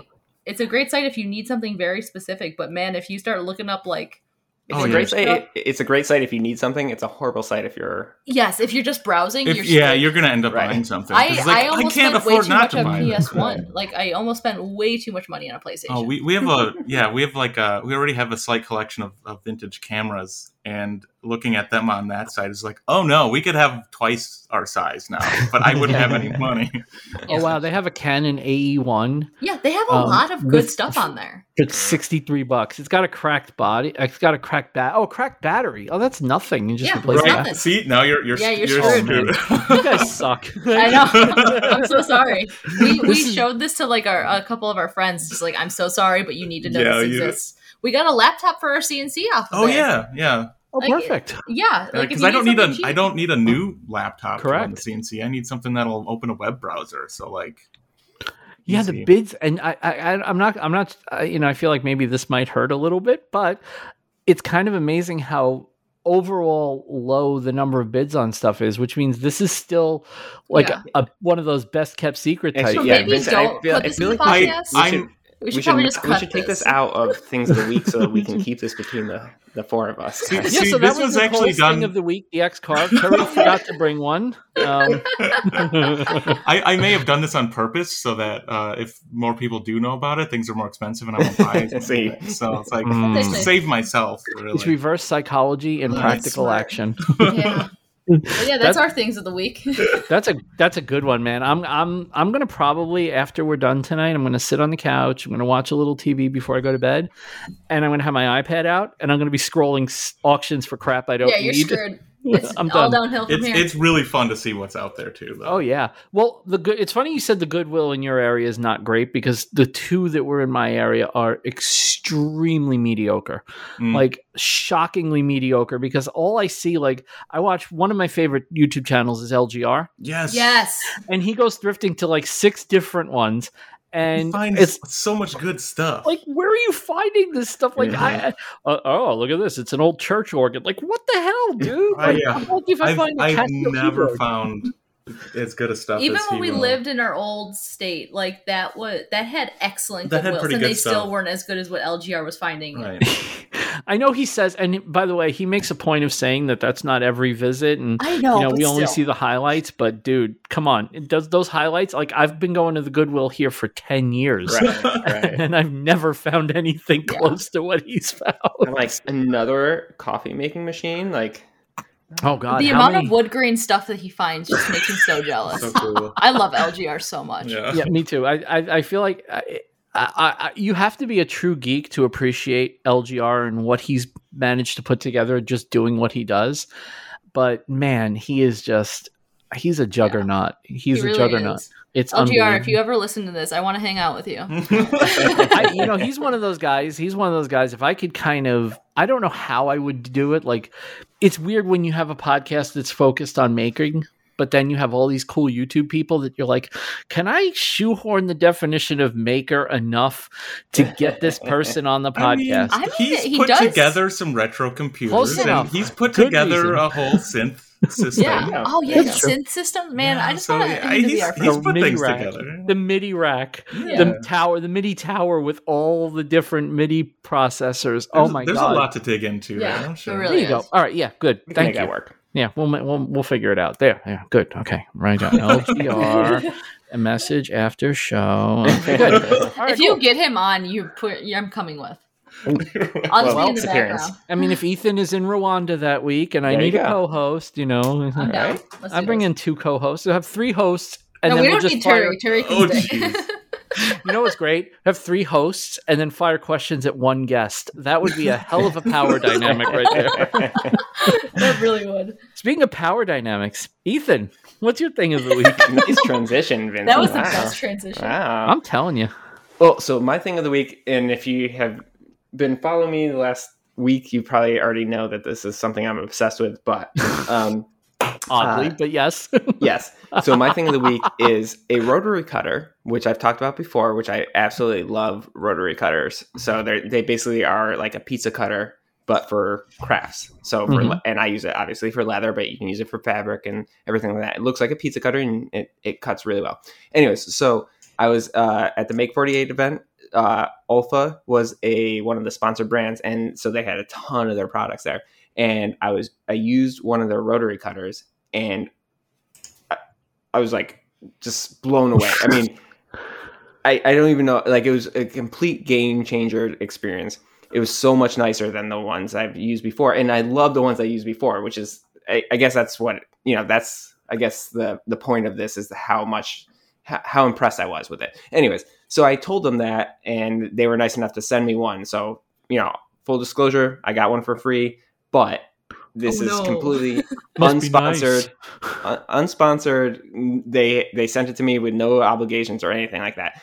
I just really, really love this thing. So it's their, I think it's a 60, 65 millimeters, the 61 millimeters, right? It's a 45. It looks really nice. It's huge. It's huge. It's huge. And so they sent it that. I think they sent that one to me because they knew I was going to be using it for leather. So the thickness would be thicker and everything like that.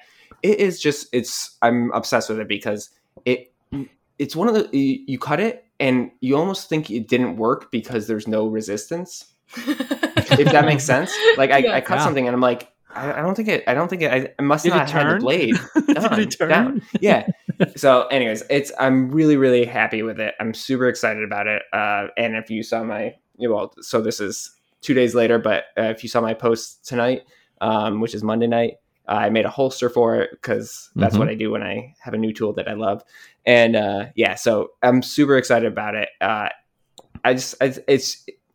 And nothing against the brands. I won't even say the brands that I used before because I really did like them as well. This is just that much better, if that makes sense. It's not like a knock on any of the other brands because the other brands are great as well. But this is just that much better. It's not a knock on Ryobi to say that Festool is awesome. Exactly. Like that's kind of the way it is, right? Like I love my Ryobi tools, but if somebody were to give me a Festool drill, I'm not going to go, I don't want to hurt my Ryobi's feelings. I'd be like, exactly. And like the other rotor cutters are really good as well. Like they are very good tools. I'll make up the slack. I'll plug mine. I have the Fiskars one that Michael sells. I love that thing. Yeah. When I was 16 years old, I worked for a furrier, and that's how we cut all the fabric. We used a rotary cutter, and it was the first time I had ever seen one. And ever since then, I've always had a rotary cutter because they are the most perfect thing, especially as I've joked in past episodes, I cannot cut using scissors. Like I have no ability to cut a straight line using scissors. Give me a rotary cutter.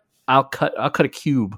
That's how good I can cut with a rotary cutter. Like I'm awesome with a rotary cutter. So yeah, they're awesome. Ethan, have you ever used a laser cutter on leather? No, but I know a lot of people that have.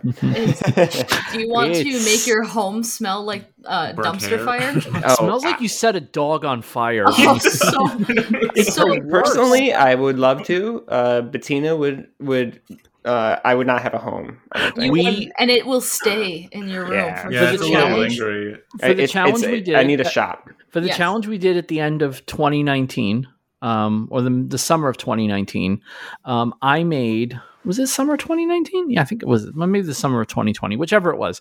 I made the keychains. I cut them all out on the Glowforge. Was like 65 keychains, I think it was. Something it was like 65 leather keychains I cut on the Glowforge. Wow, did my house stink for so days after that. We did that when we had our Glowforge in our computer office, and it's just like, this is unbearable. I can't be in this room. People talk about, I can't stand the way acrylic smells. No, you don't even know. Yeah, cut leather.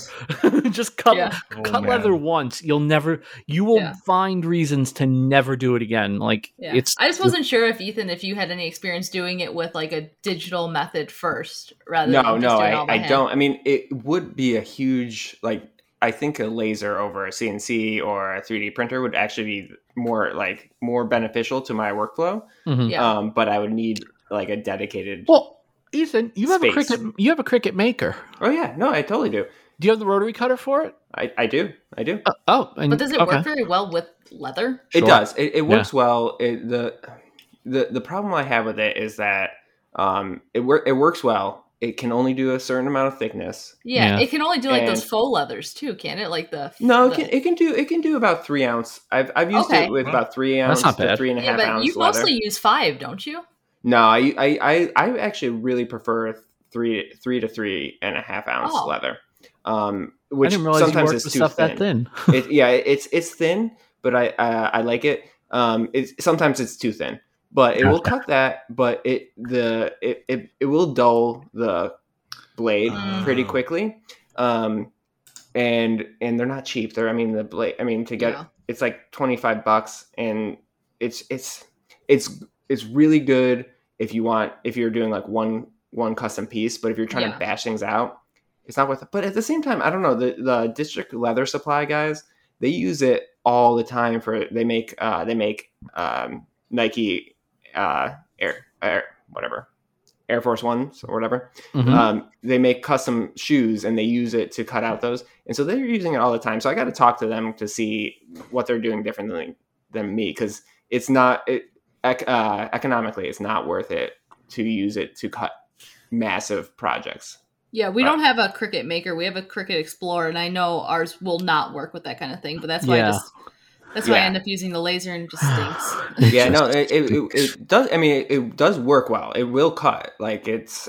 I mean, the Maker will do it with it, but the blade dulls quicker than the other nice thing about. I just realized though, the other nice thing about the laser is you can basically laser cut your stitch holes too. Yeah, 100%. Nice. Yep. Yeah. Which is nice when you're lazy like me.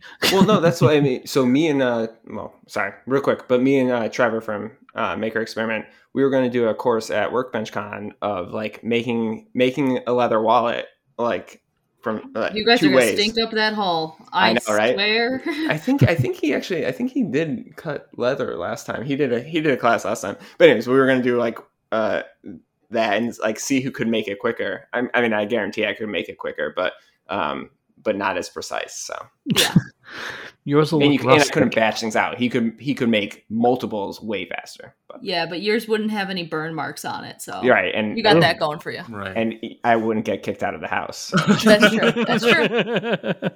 Very true. All right, Vincent, what's your thing of the week, man? My thing of the week is a guy on YouTube. I know, what a shock.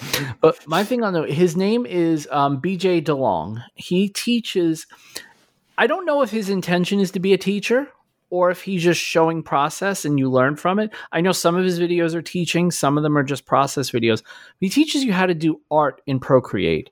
And one of the things I love about his videos is he does a really good job of explaining why you do things the way you do them, not just, hey, look, we can do this art and it's going to look cool. So I did a little blue owl, which you can see on my Instagram feed. I love that, by the way. And he was showing his wife.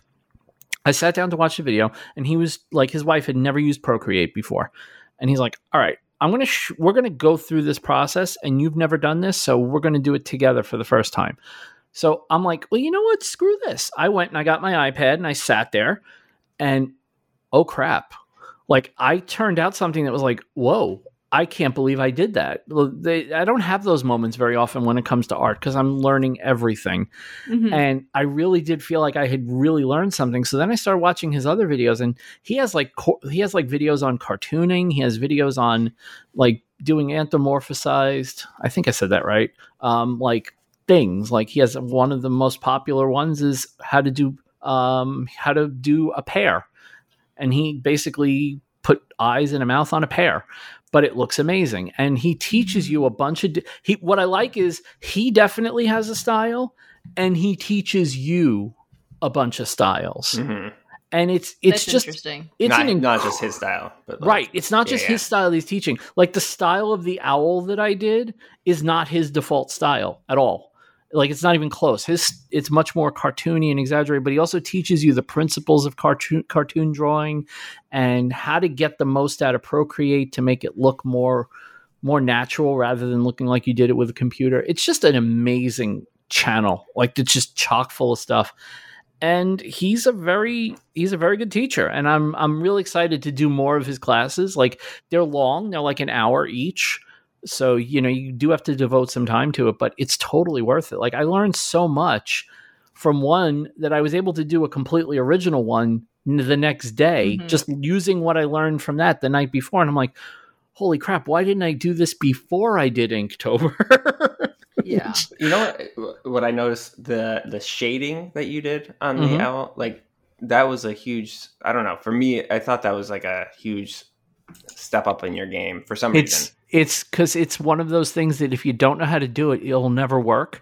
Right. But once you know how to do it and you can apply it to things, it changes everything. Yeah, it was like it looked like it brought that thing, the owl to life. The planet that I drew also was stuff that I learned from him. And it's like, I can't believe I'm drawing this now. Like, you could just see the owl versus the Inktober stuff, like right next to each other. And you go, holy crap, you made that much of a leap that quick? Right, the answer is yes, I did, because he is a great teacher. Procreate is awesome. Like, I don't use it enough because I'm so stuck in my world of Sketchbook, because it's just what I've used for years.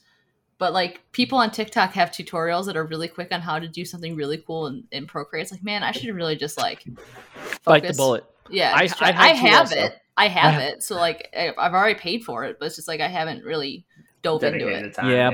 Bite the bullet and make the move, because I actually did the same thing when they took away when Sketchbook kind of went out on its own and is now like its own app. It's not owned by Autodesk anymore, and it's this whole complicated. I'm like, you know what? I already had Procreate. It's time to just shift backwards, get good at drawing, and there's so much more information on this. And now Adobe's got Fresco, which is also amazing. If you've never used Adobe Fresco, it's as good as Procreate, and it's included with Creative Cloud. And they just added a whole bunch of integrations where you can work on something in Fresco, drag it into Illustrator, then drag it into Photoshop for compositing. Like, you just go 1 to 2 to 3 on the iPad. And it's like, whoa, this is pretty amazing. Like, this is so, yeah. Now I want a Fresca. Like, that's You're the one, huh? I like Fresca. You do? You actually like Fresca? Yeah. You're the one. You like Fresca too. Oh yeah, I'm a diet soda boy, so that's a little classic. The only way I've ever had Fresca and liked it was wifey makes a fruit punch with it, and it's wonderful. It is absolutely wonderful. It's one of my favorite things. It's one of the things I'm going to miss the most. Anyway, okay, so yeah, now that we've had therapy, let's thank the people that make the show financially possible, because we had a couple of new people this week, believe it or not. Yeah. Awesome. So those people include Leanne and Nick from Hemlock and Hyde, Dave from Atomic Airship Works, Emily Joyce, Ed from Ed's Clocks and More, Rory from RLO Woodworks, Chris from Full Steam Designs, Jeff Stein, a.k.a. A Weird Guy, Debbie Haddock, Jerry Hyduke, Joey from JH Custom Woodcraft, Dean Duplantis, Jacob Anguiano from Native Son Wood Art, Robert J. Keller, Scott from Dad It Yourself DIY, the one and only Grant Alexander, Tony Langer from Langer Works. By the way, someone else called Grant the one and only Grant Alexander, and it really pissed me off. And I don't know who it was. I forgot who it was, but they called him that, and it pissed me off. Anyway, Jacob from Other Dog Designs, Jake from IMakeJake.com, who just hit 50,000. Yeah. I think that's right. Yeah. 50,000 on YouTube. Congratulations, awesome, Jake. Man. That's amazing. Well deserved. Big Al Schultz from New York Woodworks, who will hit 50,000 on YouTube one day when he uploads a video, and he's going to hear this and I'm going to get grief. Justin Ofler from Bear Naked, Greg from Platte Valley Woodworks, Adam Mackey, Maker Mackey, and the Clamp podcast, which we mentioned multiple times tonight. Kim and Garrett, Andrew Richard from Andrew Richard Makes, Kellen Hazlip from Kellen Makes, and the new people, David from Southern Style DIY, and Jeff from The Weekend DIYer. So thank you guys for joining. We really appreciate it. Those guys. Yeah. Awesome. Yeah, I like Southern Style DIY. Yeah, he's a cool guy. Super nice guy. Yeah. He's one of the nicest people. He seriously is. I've ever met. He's one of the first people I met, like at the first year at Workbench Con. Yeah. I mean, yeah, he's awesome. I didn't even know we were on his radar, and then I just got a notification that he became a member, and I'm like, that's awesome. Yeah. So he's awesome. Thanks, everybody. If you can, thank you for financially supporting the podcast. We really appreciate it. If you can afford to financially support the podcast, hey, that's cool too. Share it, write a review, tell someone about it, because everything you do to help the podcast helps us grow and keep going and bringing you great content and great guests. And when we don't have great content and have great guests, it's still me and Ethan. So you still get at least us. But sorry. Yeah, thanks for. I mean, it still blows my mind that we started doing this as far as Buy Me a Coffee. We started doing this back in January, and I never thought that anyone would actually contribute, and the list just keeps growing every week, amazing. And it's like, wow, yeah, okay, thanks. Yep. I hardly know what to say because I can't believe anyone wants to pay us to hear us talk, but hey. You want to pay us? We're here to make that money. So every thank time you. Someone joins us on Patreon, I feel the same way. Right. Like, totally. People want to. Did you ever think like I could phone it in, but I can't because people are now paying for this? Right. Like, it also it puts a little pressure on. Right. It does. Yeah. Mm-hmm. It does. And it's not that I want to phone it in. It's just that you realize there's that pressure. And no, it's not that you would. Right. It's just exactly. it's like a weird feeling of like now I know you can't, right? Yeah. It's not optional anymore. Right, you have to bring it. So Yep. I appreciate it. I know Ethan appreciates it, and we do hope that we do manage to bring it every week for you guys. And we really do appreciate all the support over the years. Nicole and Turi, you survived. Hey, we did it. You did it. You did it. I can't proud of us. I can't believe how fast this went. Like I'm looking at the timer and I'm like, it's an hour 43 already. Yeah, it was really because fun. we're just such nice people. Such You're so you know easy what, to talk people? to. Oh my god, I know. I'm just gonna say this. I freaking knew y'all would be nice. And that's why you've been on the mental list. And I'm so glad you joined the Discord, because sometimes I'll sit there going, who the hell am I going to ask to be on the show this week? Like, who am I going to ask in the next couple of weeks? And you joined. It's like, oh, this is going to be easy because now I have a captive audience. So it's great. I can just so put us on the spot. Yeah. And I really do appreciate you saying you'd come on, because we really did have a great time talking to you. Awesome. And I am going to hit you guys up for that TikTok advice. Anytime, yes. man. And I hope to see you at WorkbenchCon in February. I know. Definitely. It's Ethan, the advice is basically going to be play music, dance, and point to words. Absolutely. You do not need to do any of that. Do not. I'm telling you right now, you don't need to show your face. Just show the leather. Oh, well, then I'm definitely into TikTok, because that's my least favorite part about it. Just you don't need to do any of it. No one Ethan, cares about you. They just want to see what you're making. It's great. All right. That sounds like the platform for me. Yeah, I got you, man. Just hit the message. You hear what she's saying, Ethan? She's saying, just show the leather. Leather wink, Daddy. Wink, wink. Leather Daddy Carter.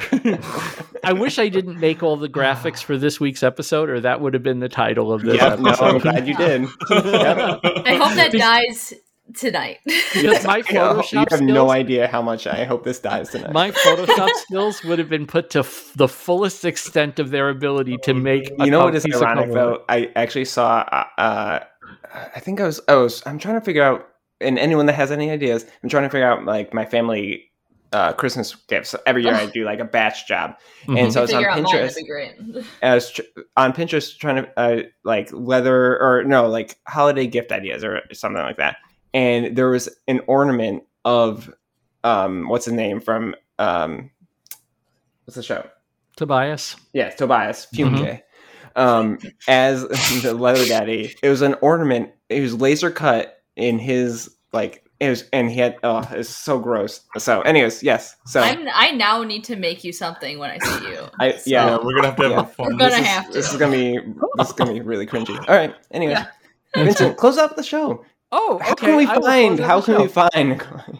Nicole and Turi's links will all be in the show notes, and we do really highly recommend you go check them out, because they do have one of my favorite YouTube channels. They've been one of my favorite YouTube channels for quite a while now. So if and then I'm telling all your friends, absolutely, tell everyone, go subscribe. If I'm telling you it's a great YouTube channel, it's a great YouTube channel. There you go. I am the authoritative voice on what's good on YouTube, and you have no right to disagree with me.